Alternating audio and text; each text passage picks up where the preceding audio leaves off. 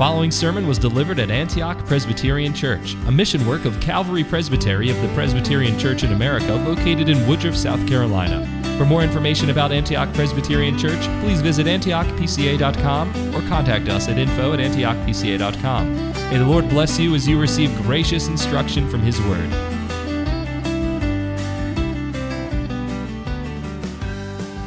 Have any of you ever met an inventor? Someone who's created something that does some good for the world?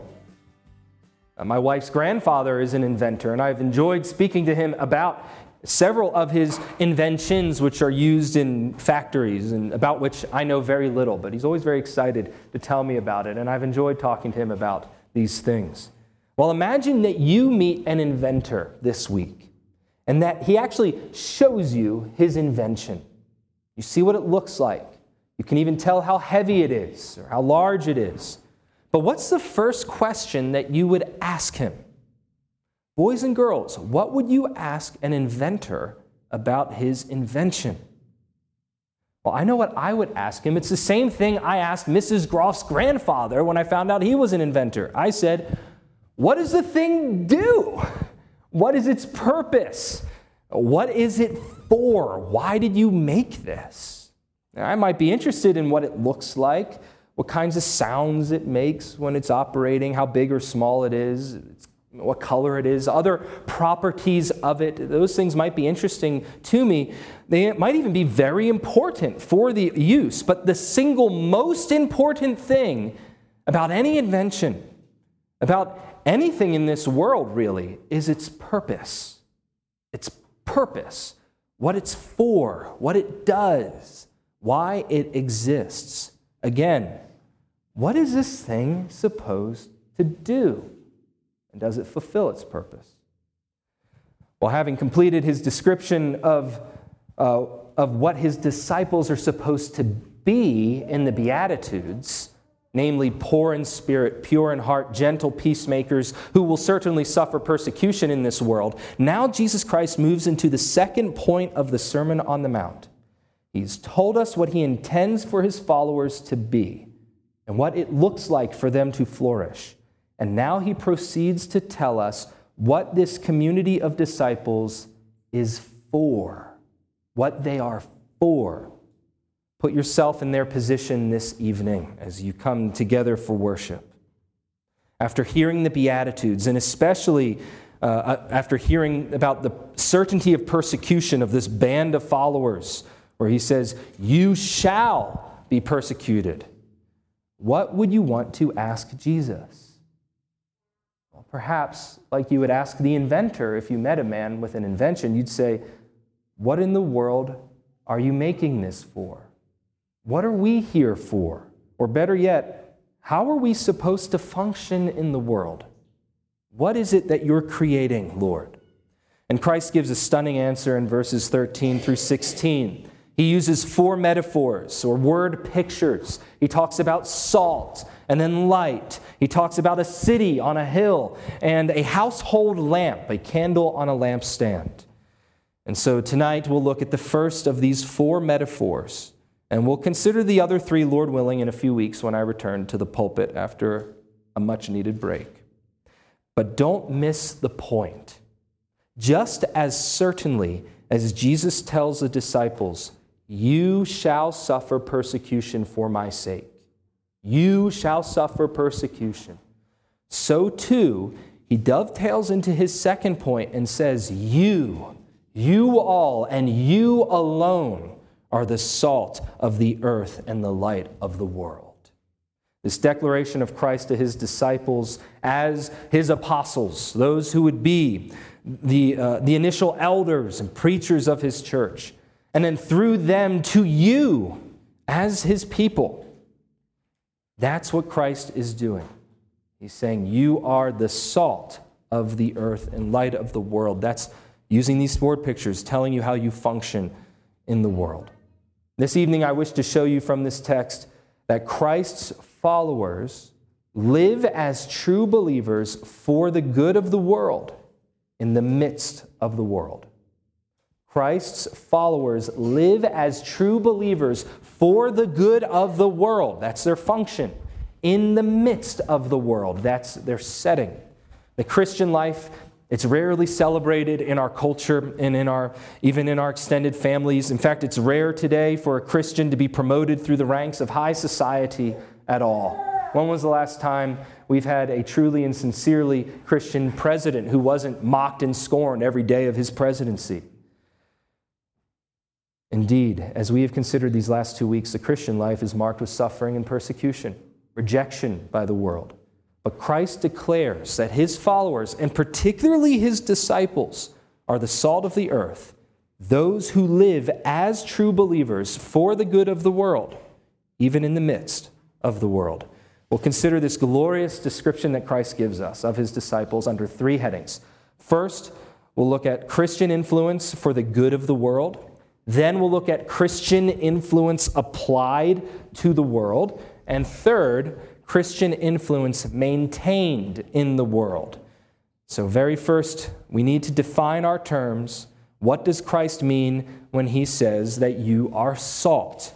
What is Christian influence? It is Christian influence for the good of the world. Consider the nature of salt and the influence of salt. First, by employing this image of salt, there's a lot of discussion among commentators about what exactly Christ is referring to. But everybody's agreed about this one thing. Christ references a material, a commodity, a thing that every single person would be familiar with, that everybody uses even on a daily basis. Did you use salt today? If you ate anything, I'm sure you did, whether you know it or not, whether it was intentional or not. This is an everyday necessity, not just in our culture or in first century Palestine, but even in every human culture. The ancient Roman historian Pliny the Elder said this about salt: life cannot be lived humanely without salt. And so this is something that's fairly well established in our experience. But the Word speaks of salt in its many uses as well. And we'll talk about a few of those from Scripture. But when we're thinking about the nature of salt and why it's so significant that Christ uses it, the one word that should come to mind for each of us and that I'm seeking to impress upon you this evening is the word difference. Salt is essentially different than anything to which it is applied. And what influence does this essentially different material or mineral have upon that which it is applied? Well, our everyday use of salt for many thousands of years is as a preservative. You rub salt into meat, particularly before the days of the refrigerator and the freezer, which were not all that long ago, but you rub salt into meat in order to preserve it so it doesn't go rotten. So all the contaminants in the world around us, in the air and in the ground and everywhere else, even on our fingers, that hit the meat, that they don't ruin it. The salt, by its unique properties, actually protects the meat and preserves it from rot. I think that's the most important use of salt that we're going to look at tonight. But I do want to tell you about a few others. I said to Mrs. Groff the other night, I said, I've been meditating on a very serious verse. And she said, which one? I said, it's drawn from the book of Job. She said, I love the book of Job. I said, me too. I said, it's drawn from Job chapter 6, verses 6 and 7. And she said, well, what are those verses? And I say, they're very important, honey, especially for you. She said, what are they? I said, can something tasteless be eaten without salt? Or is there any taste in the white of an egg? My soul refuses to touch them. They are like loathsome food to me. And then she chuckled. And truly, salt does give a savor to food. It's what leads Paul in his letter to the church in Colossae, to the Colossians, to say, let your speech be seasoned with salt. It's a seasonable word when it's seasoned with salt in that metaphor. The Bible also tells us about a hygienic use for salt, at least in the case of newborns. The prophet Ezekiel, he says this, the Lord speaks through Ezekiel to the people of Israel, saying this and mentioning salt. As for your birth, speaking to the people, in the day you were born as a nation, and he uses this image of an abandoned child, your navel or umbilical cord was not cut, nor were you washed with water for cleansing. You were not rubbed with salt or even wrapped in cloths. It's the only place in Scripture where salt is mentioned in this connection of cleansing and preparing a newborn immediately after birth. And it's significant for us to consider as Ezekiel being a prophet and our text this evening being connected in some way to the ministry of the prophets. And both of these uses we see today, or actually all three. We see salt being used as a preservative, as seasoning in our food, but also in hygiene. Salt scrubs, bath salts, whatever you want to say about it. But more significantly in the Bible, we have three other uses or connections for salt that I want you to consider. One is a covenantal use. Salt was usually connected, or frequently connected, I should say, to God's covenants, his relationships with people. Namely, salt, when it was used in the establishment of a covenant or mentioned in connection to a covenant, showed forth the everlasting, eternal nature of God's relationship to his people. Numbers 18:19 says this, to the priests of the Old Covenant, God says, all the offerings of the holy gifts which the sons of Israel offer to the Lord, I have given to you and your sons and your daughters with you as a perpetual, that means everlasting, allotment. It is an everlasting covenant of salt before the Lord to you and your descendants with you. And then, in connection to the kings, having looked at the priests, we see in 2 Chronicles 13:5 that the sons of David is testified by his great-grandson, King Abijah, that they have been brought into a covenant of salt with the Lord. Abijah says to wicked King Jeroboam of the breakaway faction in the north, do you not know that the Lord God of Israel gave the rule over Israel forever to David and his sons by what? A covenant of salt. Salt has a covenantal connection in the Bible. It also has a liturgical use. Salt was very important in the worship of ancient Israel. It was so important that it was involved in every single sacrifice that they ever made. Leviticus chapter 2, verse 13 says, every grain offering of yours, moreover, you shall season with salt, so that the salt of the covenant of your God shall not be lacking from your grain offering. With all your offerings you shall offer salt. It's always present in the worship of God's people before a holy God. But I think most significantly for us this evening, as we consider salt as a preservative, as we consider the effect of salt on the world tonight and today, is drawn from that passage which I read out of the Old Testament earlier at some length, 2 Kings chapter 2, where we see this prophetic ministry of Elisha, the persecution of Elisha, as the heir of the prophet par excellence, Elijah, and one of the very first miracles that he performs. In fact, the first unique miracle he performs involves salt having an effect on the city in which he lives. Very interesting picture for us, and a bit of a provocative connection that I'm drawing. But just to remind you of these verses, note, he went out to the spring of water and threw salt in it and said, thus says the Lord, I have purified these waters. There shall not be from there death or unfruitfulness any longer. So the waters have been purified to this day according to the word of Elisha with he spoke.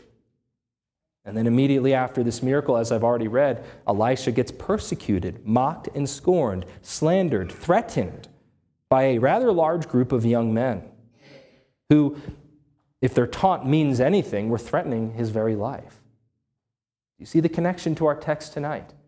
Christ has just told his disciples, you will be persecuted. And then what does he say to them by way of encouragement? You are the salt of the earth. You are to have an effect, at the very least, of preserving all that is good in God's creation. And perhaps even through you, God will advance his kingdom of grace and reintroduce purity and have a purifying effect in the world today. But though salt, particularly in this case from 2 Kings, is the good for the fruitfulness of the earth, it's a good thing, yet the world rejects and scorns it, preferring instead to be barren of life, as these young men rejected and scorned Elisha. And we're reminded once again of what we looked at last week and the week before from 1 John 3:13. Do not be surprised, brethren, if the world hates you. And yet Christ says, you are the salt of the earth, as an encouragement, He's already related to the disciples, or he's already related these disciples of his to the prophets of old in verse 12 of Matthew chapter 5. And here he's setting apart the disciples as a new covenant order of scribes with a prophetic ministry dispensing or spreading the precious wisdom of Christ in the world. And they will have a share in the persecution experienced by the prophets of old. However, they shall share in the prophets' heavenly reward. And so piggybacking on that promise of a reward, he then encourages them again, as they yet remain in the world, you are the salt of the earth. If you recall from last week, what was the main point of the sermon? It's worth remembering. If you suffer for Christ, you suffer with him, proving your salvation in him. If you're persecuted for Christ, you're persecuted with him, proving your salvation in him.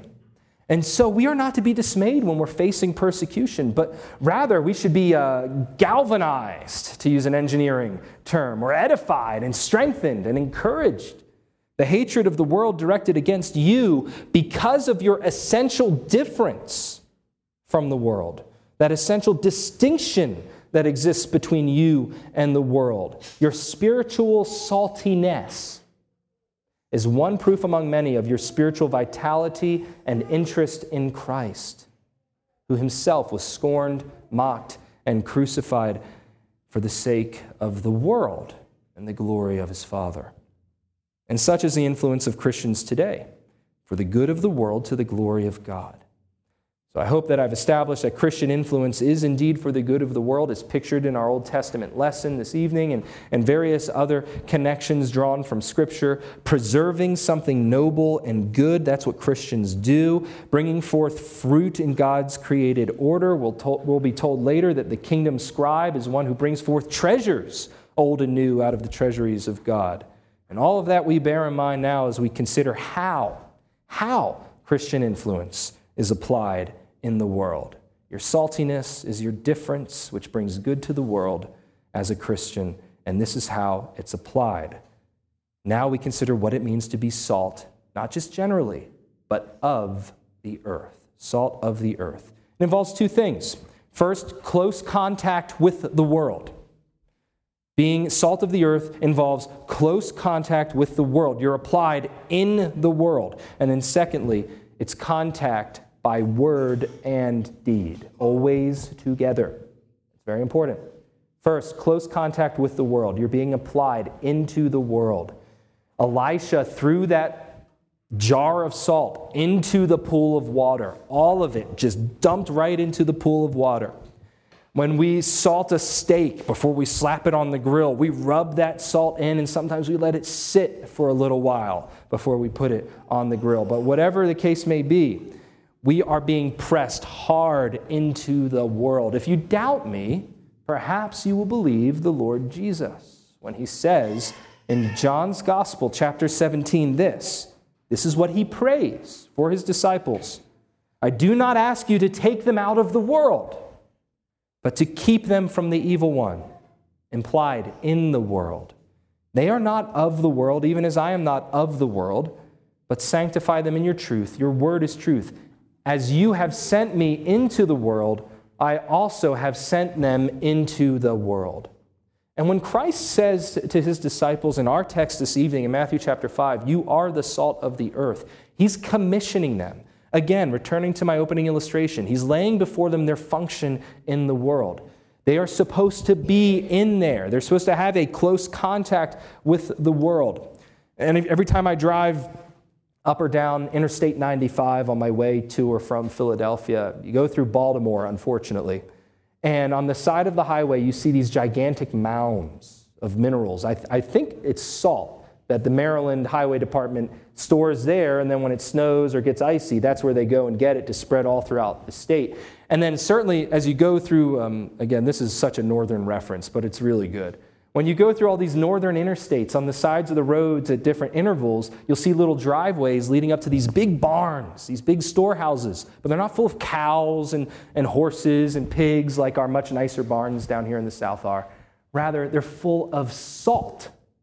But if the salt were to stay there in those barns or to remain in those big mounds, they'd be utterly useless to us. The salt's only useful when it's spread forth from the barns onto the roads for the sake of de-icing them and making them safe for travel. That's one illustration of what's going on here. The salt isn't hoarded in monasteries. Christians aren't to lock themselves up in these little reclusive communities hiding from the world. No, we're all tempted to do that, particularly us homeschooling families, aren't we? We want to protect our children, and certainly we should, but that isn't the sum and substance of the Christian life. At some point, the Lord will call us to enter into the world, not to become like it, as we'll get to in a second, but for the good of the world and His purposes.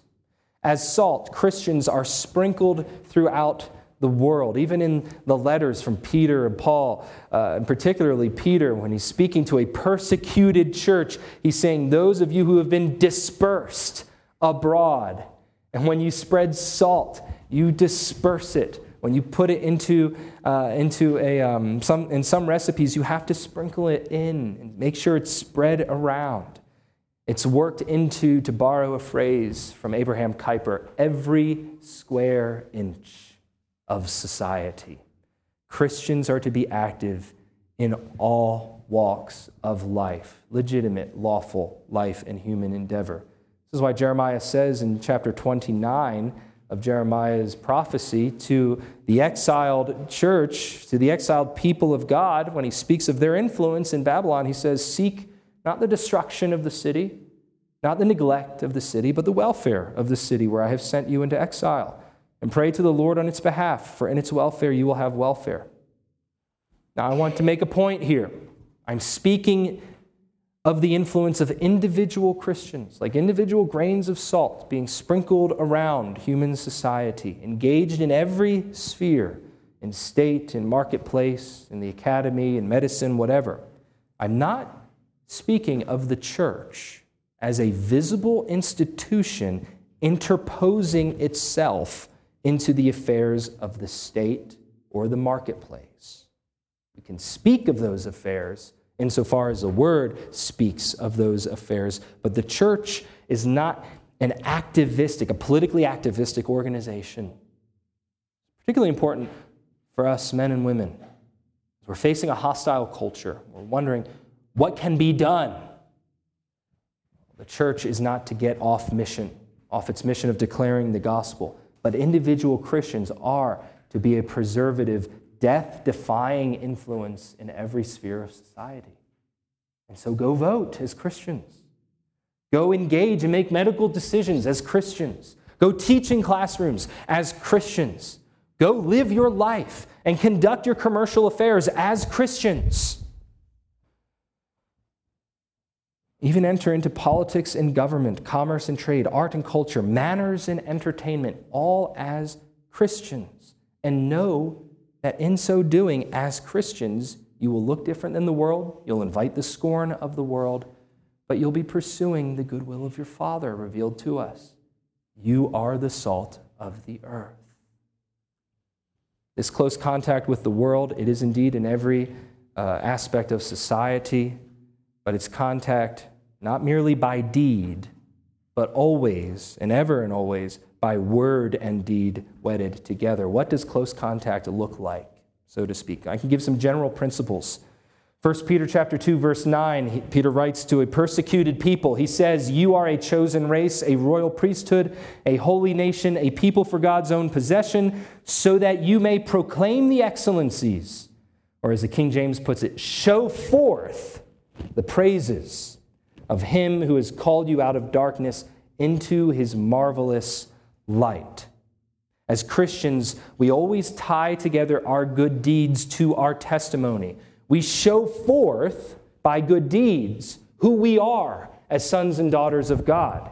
But we proclaim the excellencies of God while we do it. Remember what happened to terrible King Herod when the crowd said, the voice of a God and not a man. And Herod didn't tell them to shush and stop, and he didn't give glory to God. What happened? He literally keels over and dies, being eaten from the inside out by worms in that very instant. So too is the case for all those particularly those of the household of faith, those who are identified with God by covenant. When someone praises you and you have an opportunity to give glory to God and you withhold that glory from him and you keep it for yourself. There's a great danger there. But the salty Christian, the one who's in the world and not of it, he doesn't hoard the praise. He always gives it up to God. Praise be to God in heaven. He alone has done it. So we always tie our good deeds to our testimony, our good work of God. Whatever we do in the world, we do it to the glory of God. What does Jesus say in just a couple of verses? We'll look at it more closely in a few weeks, but he says, "Let your light shine before men in such a way that they may see your good works." Oh, the most important part, "and glorify your Father who is in heaven." It's the most important part. There's such an obsession in our evangelical culture with doing good in order to be acceptable, to win an audience, to placate the hostility of the world. No, we do good to glorify our Father in heaven.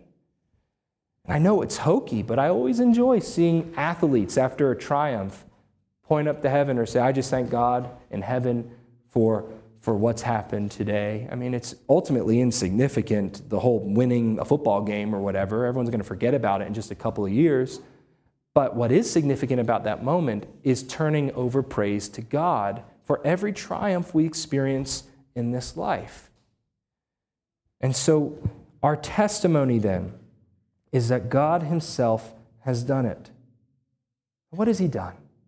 This is the message that Christ has brought into the world by his ministry. It's the gospel, the good news of the kingdom. And that's simply put, the world is rotting away like a big hunk of flesh, but God in Christ has come to save, to rub salt into that world and to preserve it for usefulness. God in Christ has resolved and come to snatch us as brands out of a fire, where we are caught in our sins and trespasses, where we are caught being condemned in those things. He comes and says, "Repent, for the kingdom of heaven is at hand." Namely, God has come to save.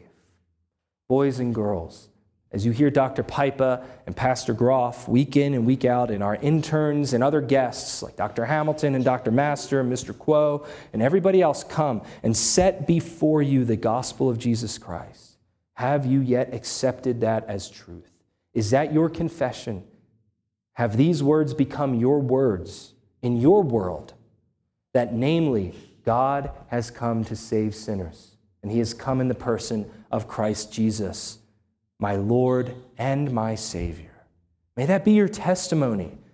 And may all the good works you do over what I hope are very long lives be always to the praise of his glorious grace in your life. No other motivator will sustain you in a life of worthwhile endeavor in this world or of eternal blessedness in the world to come. The saving message of Christ's gospel of the kingdom of heaven is good news for sinners. It's good news for you and for me. And when earnestly received through faith, the Spirit applies this message, the gospel, to sinners remade into the likeness of the everlasting Christ. This pulpit here, pulpits around the world that preach the gospel, from which the gospel thunders forth, it's just the tip of the spear, my friends.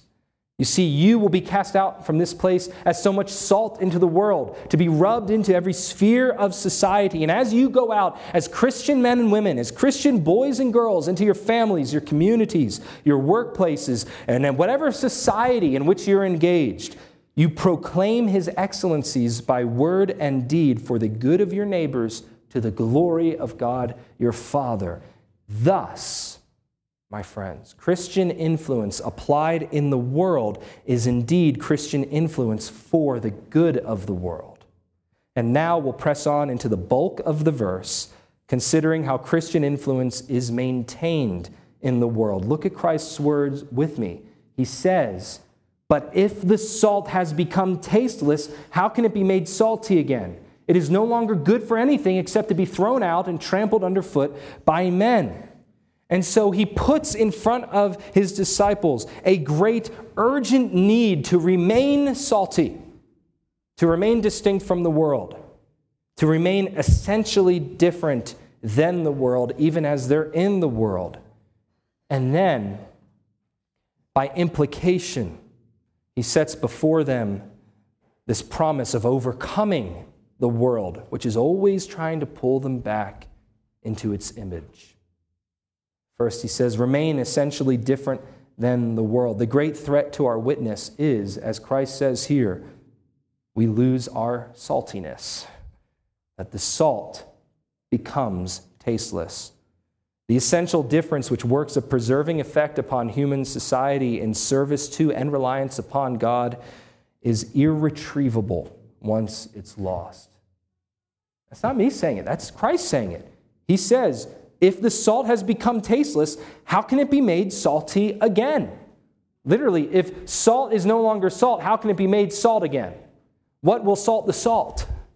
It's a physical impossibility. He's not giving a chemistry lesson, but he's drawing out this hyperbolic, even ridiculous picture to press home his point. One ancient Jewish commentator proposed this illustration dialogue. A man says to somebody, he says, "Friend, when salt becomes unsavory or unsalty, wherewith is it salted? What can salt it?" And then his conversation partner says, "Well, he salts it with the afterbirth of a mule." And then the other guy says, "Well, is there an afterbirth of a mule?" And the other guy says, "Well, can salt become unsalty?" It's an impossibility. You see, mules can't have babies, which means they can't have afterbirth. There are no baby mules that come from other mules. It's an impossibility. The point here is that the fate of useless salt is not that it has some residual usefulness, but that it has no use. And Jesus says it is no longer good for anything. It's good for nothing except to be thrown out and trampled underfoot by men. It's like throwing it out into the trash, as it were. Matthew 5:13. 2 Peter 2:17-22 shows us that this picture of salt becoming unsalty, of that which is supposed to be incorruptible and even supposed to preserve meat and flesh from corruption, has become corrupted itself. This is a picture of judgment. There's no coming back from it. 2 Peter chapter 2. These are springs without water and mists driven by a storm, speaking of apostate teachers, for whom the black darkness has been reserved. That's judgment.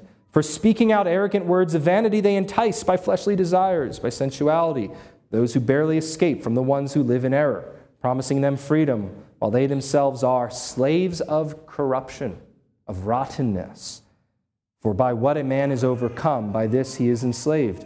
For if, after they have escaped the defilements of the world by the knowledge of the Lord and Savior Jesus Christ, they are again entangled in them and are overcome, the last state has become worse of them than the first. For it would be better for them not to have known the way of righteousness, than having known it to turn away from the holy commandment handed on to them.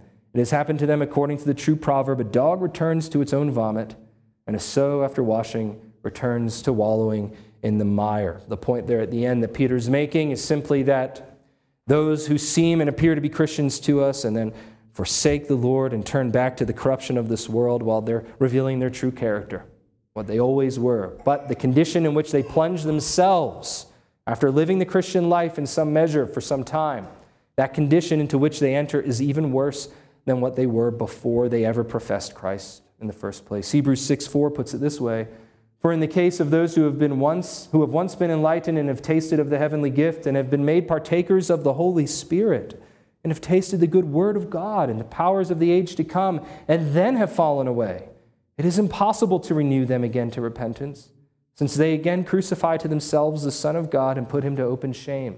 For ground that drinks the rain which often falls on it and brings forth vegetation useful to those for whose sake it is also tilled receives a blessing from God. But if it yields thorns and thistles, it is worthless and close to being cursed, and it ends up being burned. How can it be made salty again?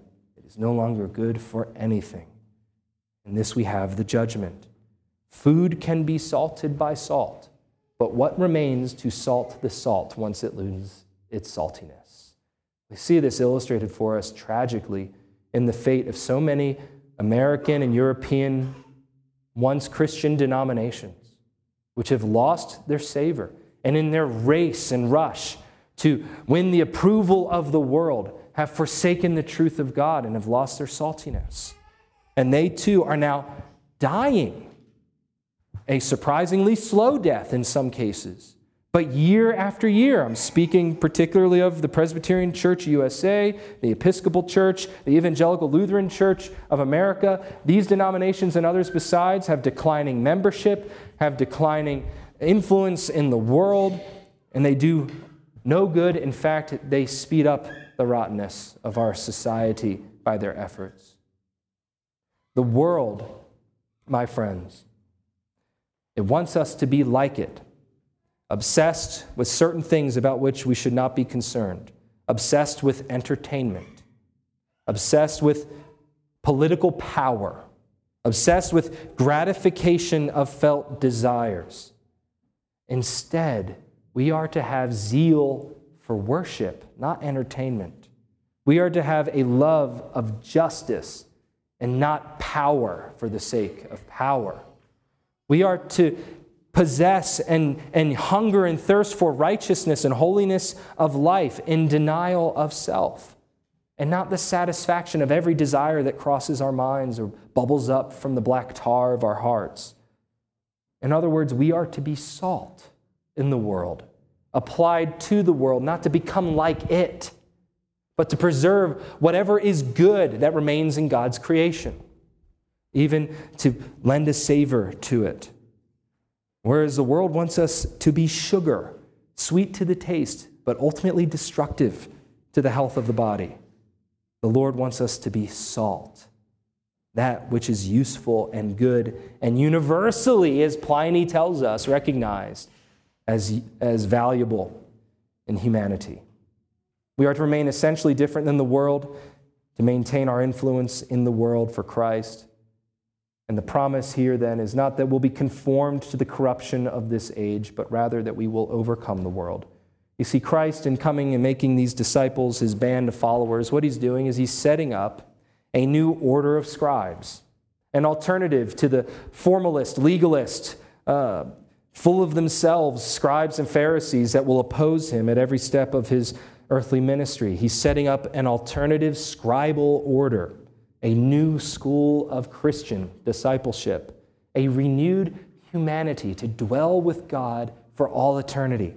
He's setting up in the kingdom of heaven that which is described in the Beatitudes, those who are poor in spirit, hunger and thirst for righteousness, who desire peace among men and peace with God.